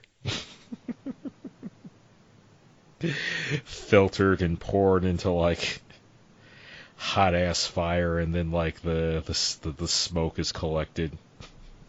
Mm-hmm. And made into black coffee. Yeah. Espresso shots. Mm. What did you think of the way this thing looked? I liked it. It felt like an interesting marriage of like because I still feel like, I don't know if I'm just thinking too much, like my brain associates Batman so much with that Bruce Timm art style. Yeah. But it felt like a marrying of that and a more realistic approach. Mm-hmm. When was the last time you watched that episode of the animated series where they kind of cover this a little bit? That one where they like do a couple of different stories, which includes like a censored version of the second mutant fight. Yeah. I remember that, because that's like, I think that was the first time I actually like confronted something Dark Knight Returns directly. Mm. Because up until that point, it had always kind of like been in like a very vague periphery for me. I knew it was a thing. I knew Frank Miller was a guy, but I didn't really know anything about either. Yeah. And I think this is when it kind of started, when it put Frank Miller in my head, and then I was like, oh, he was associated with RoboCop, okay. And then Sin City happened, and I was half tempted to do an episode on Sin City just so I could talk about that that instance where we like rolled deep as fuck to go see it. Yeah.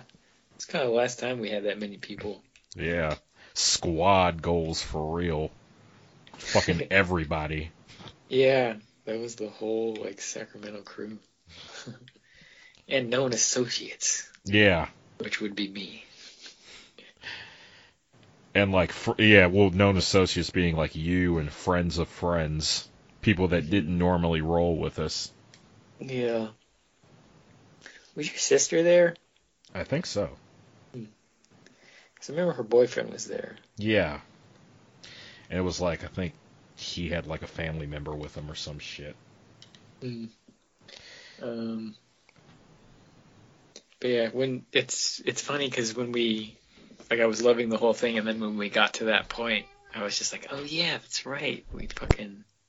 They did it pretty, like they were so spot on when they did that episode where it was just like, well, here it is again. Mm-hmm. It still looks great. But in my head, I was like, if anybody else could have played this role, it would have been Michael Ironside. Yeah, that would have been the number two for sure. Because Peter Weller does kill it, but I'd have also enjoyed that. Yeah, I would have been interested to see Kevin Conroy too. It'd have been interesting, but I can understand why they went different routes with the voice acting here. Yeah, I appreciate Peter Weller a lot in this. Yeah. It almost makes me wish that they would do, and honestly, why not these days? Just do a second audio track. Mm-hmm. I feel like it would never happen, but... Yeah, if I ran companies like these, I would definitely do that. Because I want to say there's enough like turbo nerds like us that would enjoy that so much. Yeah. That it would be worth especially on a straight to DVD or straight to internet type thing. Yeah. Audio track 3 is Don Knotts as the bat. God soldier! God soldier!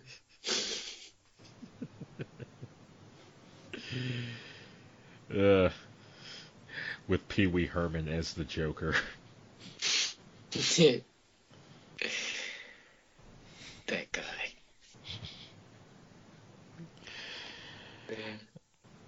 Man. Glad I finally sat down with this fucking thing. It's fucking amazing. Yeah, I had a couple of ideas for what I wanted to do here, but the fact that this was broken into two parts kind of felt like splitting the difference. It was either going to be episodes from a series or a movie, and here I kind of got both. Yeah.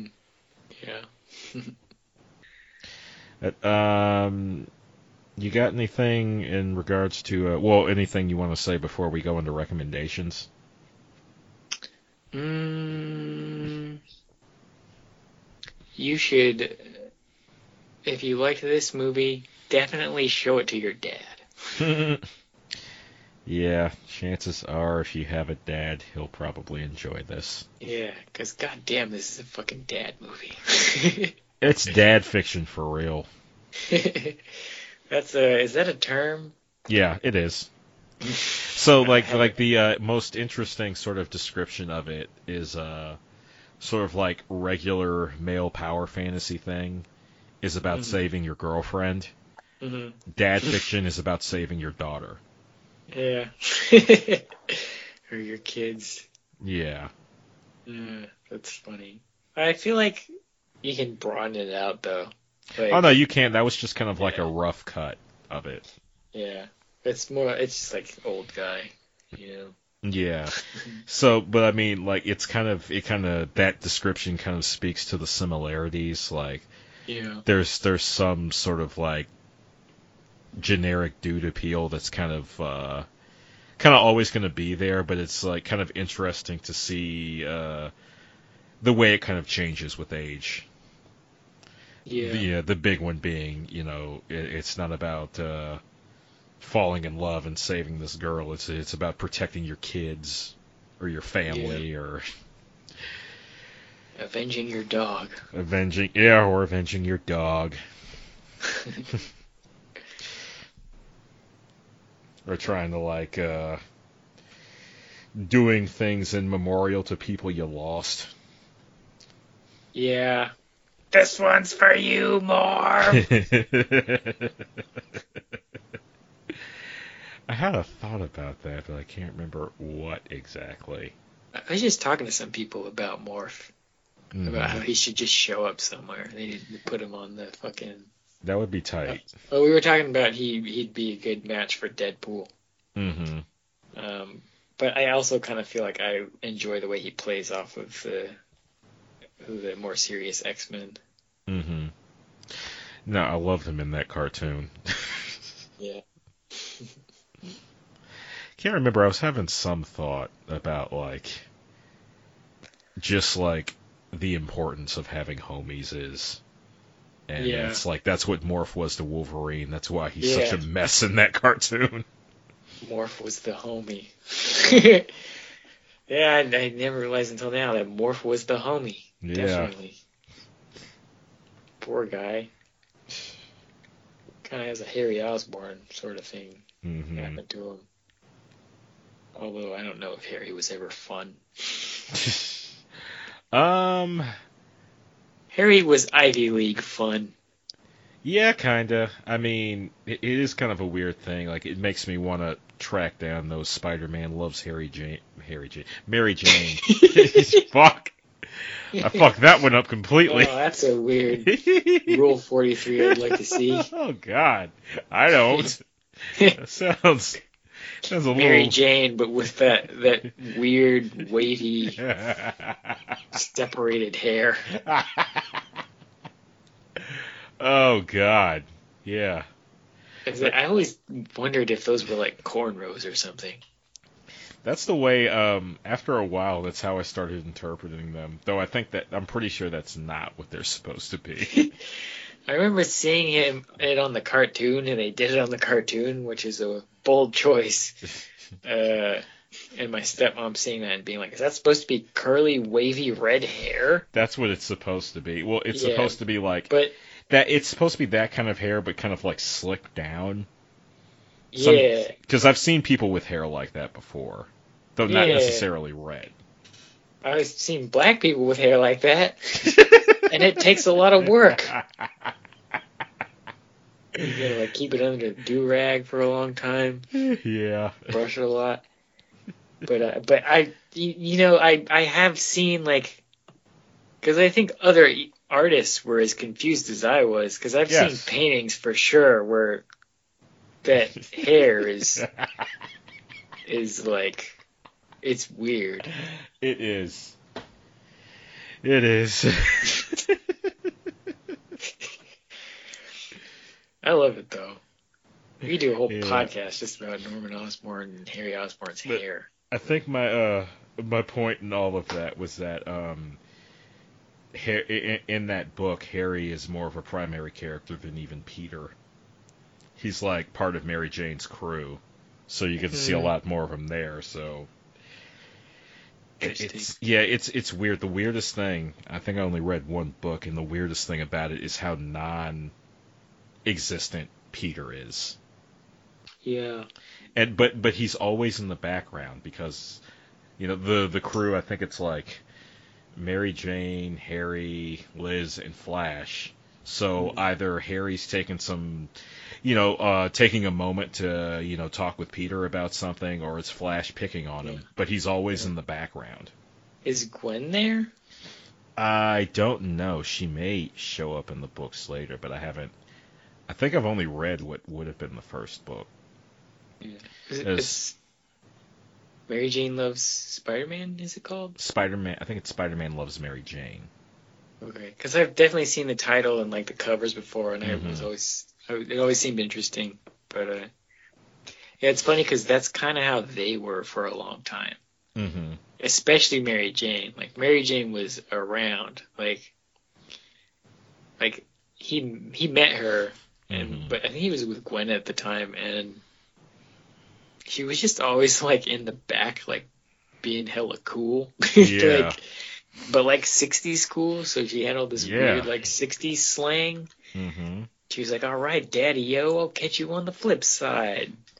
Mm-hmm. He'd be like, "I gotta go study," or some shit, or I'm hanging out with Whatever Gwen. you say, cool cat. Yeah, Mary Jane was like constantly putting out the feels, Mm-hmm.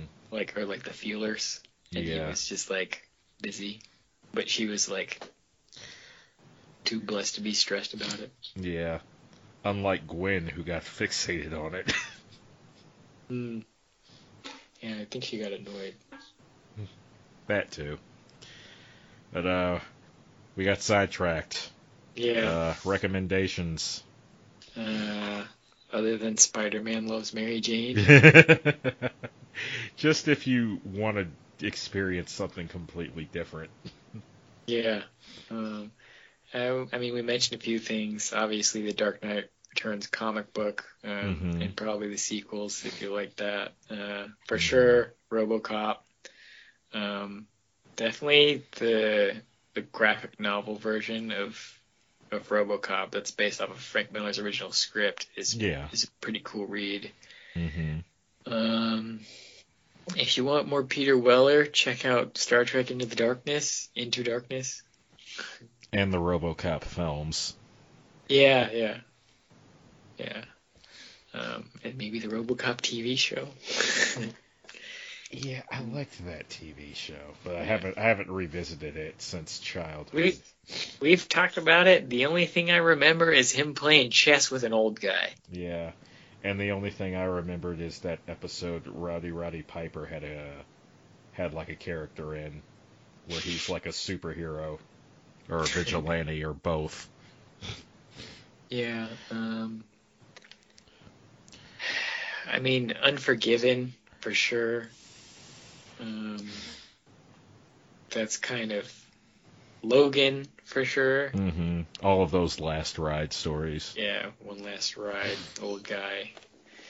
While we're on that subject, I want everyone to check out The Mule, which came out last year. Clint Eastwood directed it. It's fantastic. Oh, I think I heard about that. I've been meaning to check it out. It's fucking amazing. It's definitely. It's also like Clint was playing a joke on people. Like the poster makes it look like it's like Unforgiven, but in the present day or some shit. But it's hella not. Yeah, no, I listened to a review of it, and he's like a flower guy or some shit. Yeah, he sells flowers, and he's hella bumbling, and actually, it's just a really cute performance from Clint Eastwood, which is, I'm sure there's more cute performances from him out there, but this was my first, I think. Yeah. Yeah, it was a super cute movie. I loved it. Let's see what else. I had something there, but Birdman. Fuck. There's you want to see Michael Keaton as what he could be in this if it were live action. Check out Birdman. Have you seen Birdman? I still haven't seen it yet. I saw that shit 3 times in the theater. Dang. Yeah, I did that. That was a really good year for movies. I saw that 3 times, and I saw Fury Road 3 times in the theater. Yeah, Fury Road is good. Yeah. Yeah, I want to say that, like I mentioned earlier, that there's a lot of Clockwork Orange in the Mutants. So if you're kind of interested in seeing a story about, I guess, like if you want to think of it as like a what-if story starring the Mutants, then check out Clockwork Orange or read the novel, or both. Yeah. I did both. It was an interesting experience. How was the novel? I've never read it. It's a lot darker. Like way darker, actually. But I want to say it actually has more heart to it than the movie. I mean, that's interesting. I might read that someday if I'm ever in the mood. I definitely say if you experience one and enjoy it or just appreciate the ride, it's worth it to check out the other.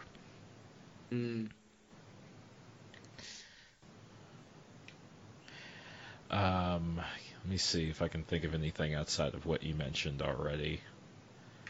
So we mentioned a lot of the last ride stuff. I kind of want to recommend Killing Joke just as like, I don't exactly want to explain why, but other than it's another very dark sort of Elseworld type story involving Batman. So like it's one of the benefits, Batman story. Yeah, and one of the benefits of stories like these is that you can kind of take the character and explore things you wouldn't normally be able to do in the kind of static nature of comic books and these characters. Yeah. So I mean, really, just if you ever decide to get that that DC streaming thing just go to town on the DC animated, because they've got far more hits than misses. Yeah. Their animated catalog is amazing. Yeah, and just piggybacking off of Killing Joke, we mentioned already The Dark Knight, the Christopher Nolan film.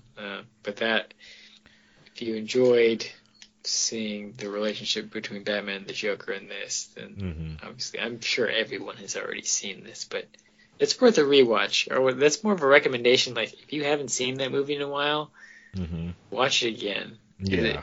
For me, at least, it gets better every single time I watch it. Like, it's so dense, and there's so much. Like, every scene is just tied to character. It's just brilliant. It's such a good script. Yeah. Maybe play The Last of Us. That's definitely like a grizzly old guy. I don't know. With a young kid with him. I don't know. It's dad fiction. Yeah. For sure. I think that's all I can think of in regards to recommendations.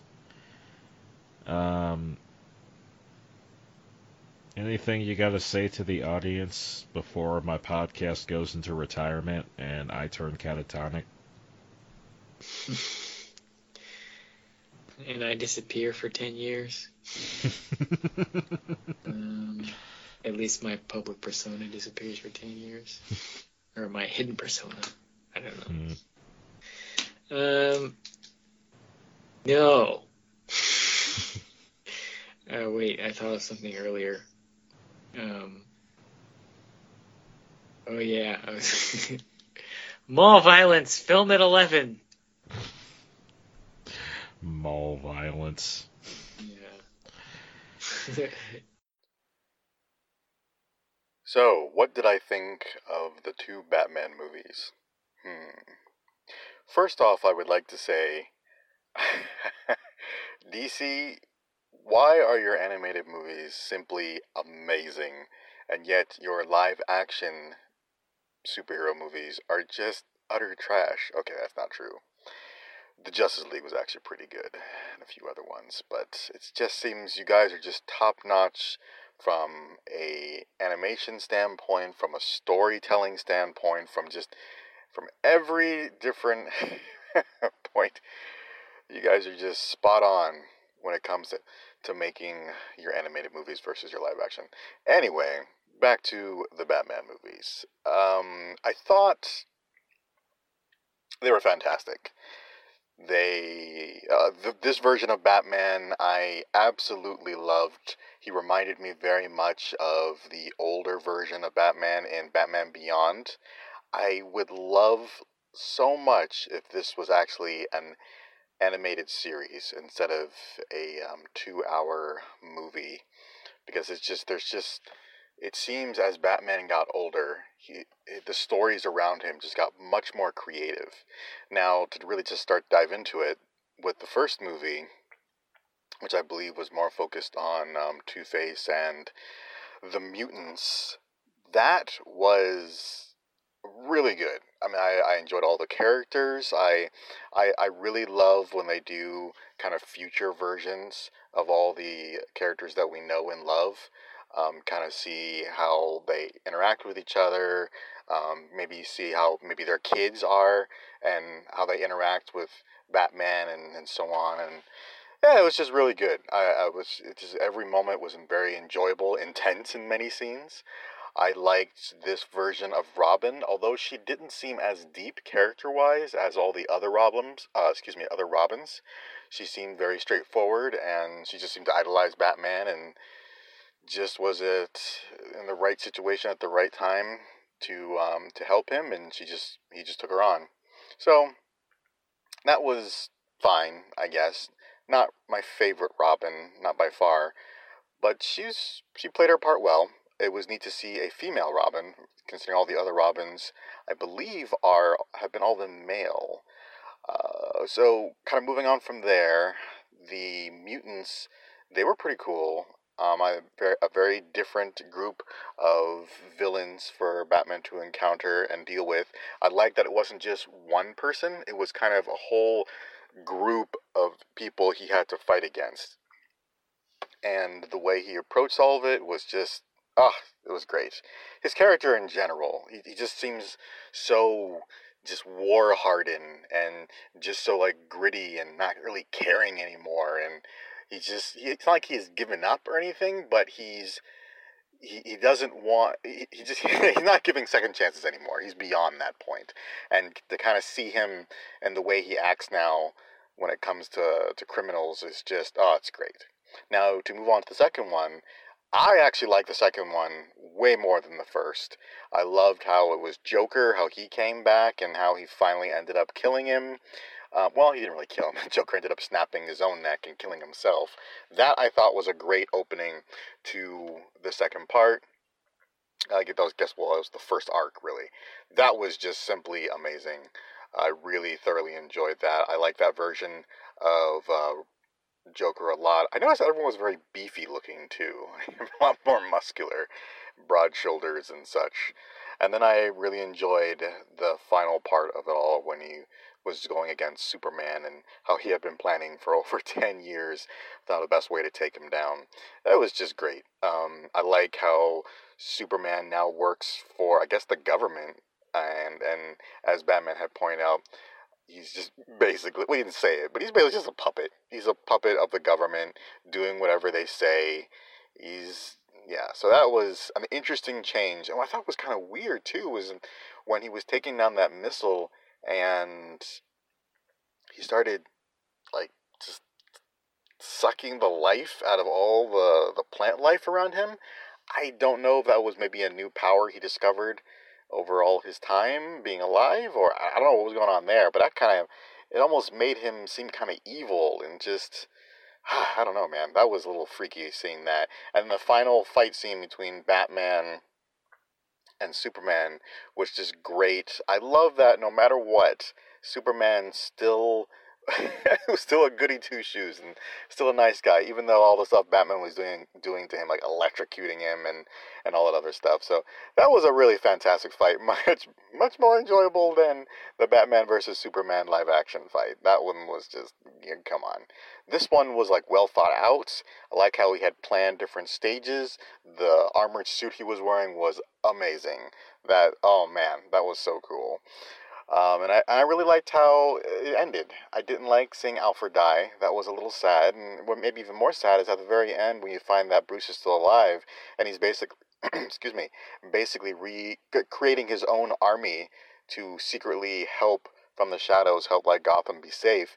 He didn't even bring up Alfred or anything. I mean, Alfred cared for him so much, and I don't know. That just seems a little like he should have given a bit more about his best friend. I don't know. That just seemed kind of weird. But overall, I liked how it ended. I liked how he's kind of retired, and now he's spreading what he knows, his knowledge, his teachings, and all that stuff to a whole new group of people, essentially making his own secret army, which is just crazy. I would love to see how it goes from there. That would have been really interesting. I don't know if they made any more comics with the after part, but yeah. So overall, between the two, like I said, I think the second one was my favorite. But overall, just this was fantastic. It was a great movie, and I think it came out in 2012 and 2013. It was either 2011 and 2013. I don't remember, but the movies that came out, the animated DC movies that came out since then, I don't know, man. It didn't.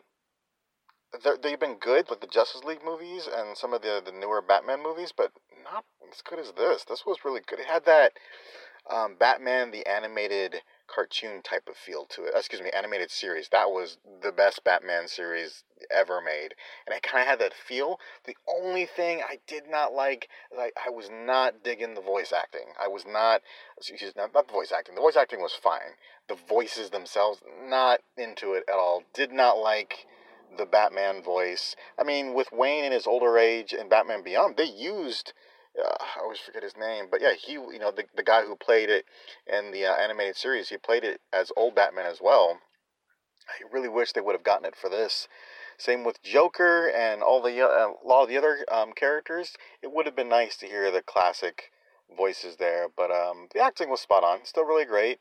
So yeah, that's my take on it. I really enjoyed it, and yeah, it sucks that I could not be on the show, but hopefully you guys liked it as well. So yeah, till next time, I guess.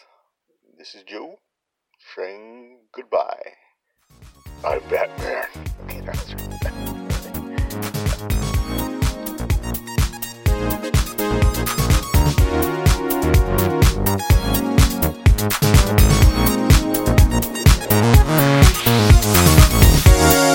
The opening and closing theme is Synthetic Highway.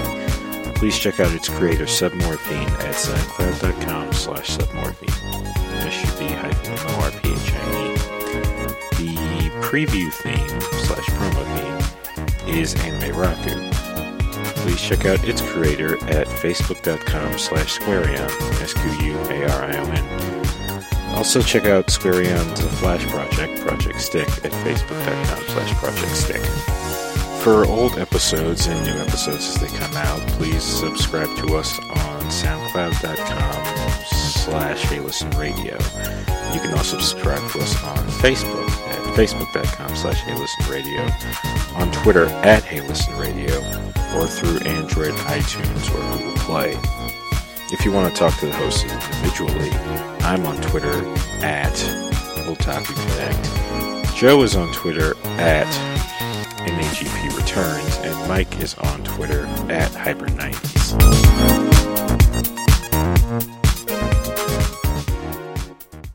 It's funny, like the what I thought this episode was going to be changed drastically when Joe didn't show up.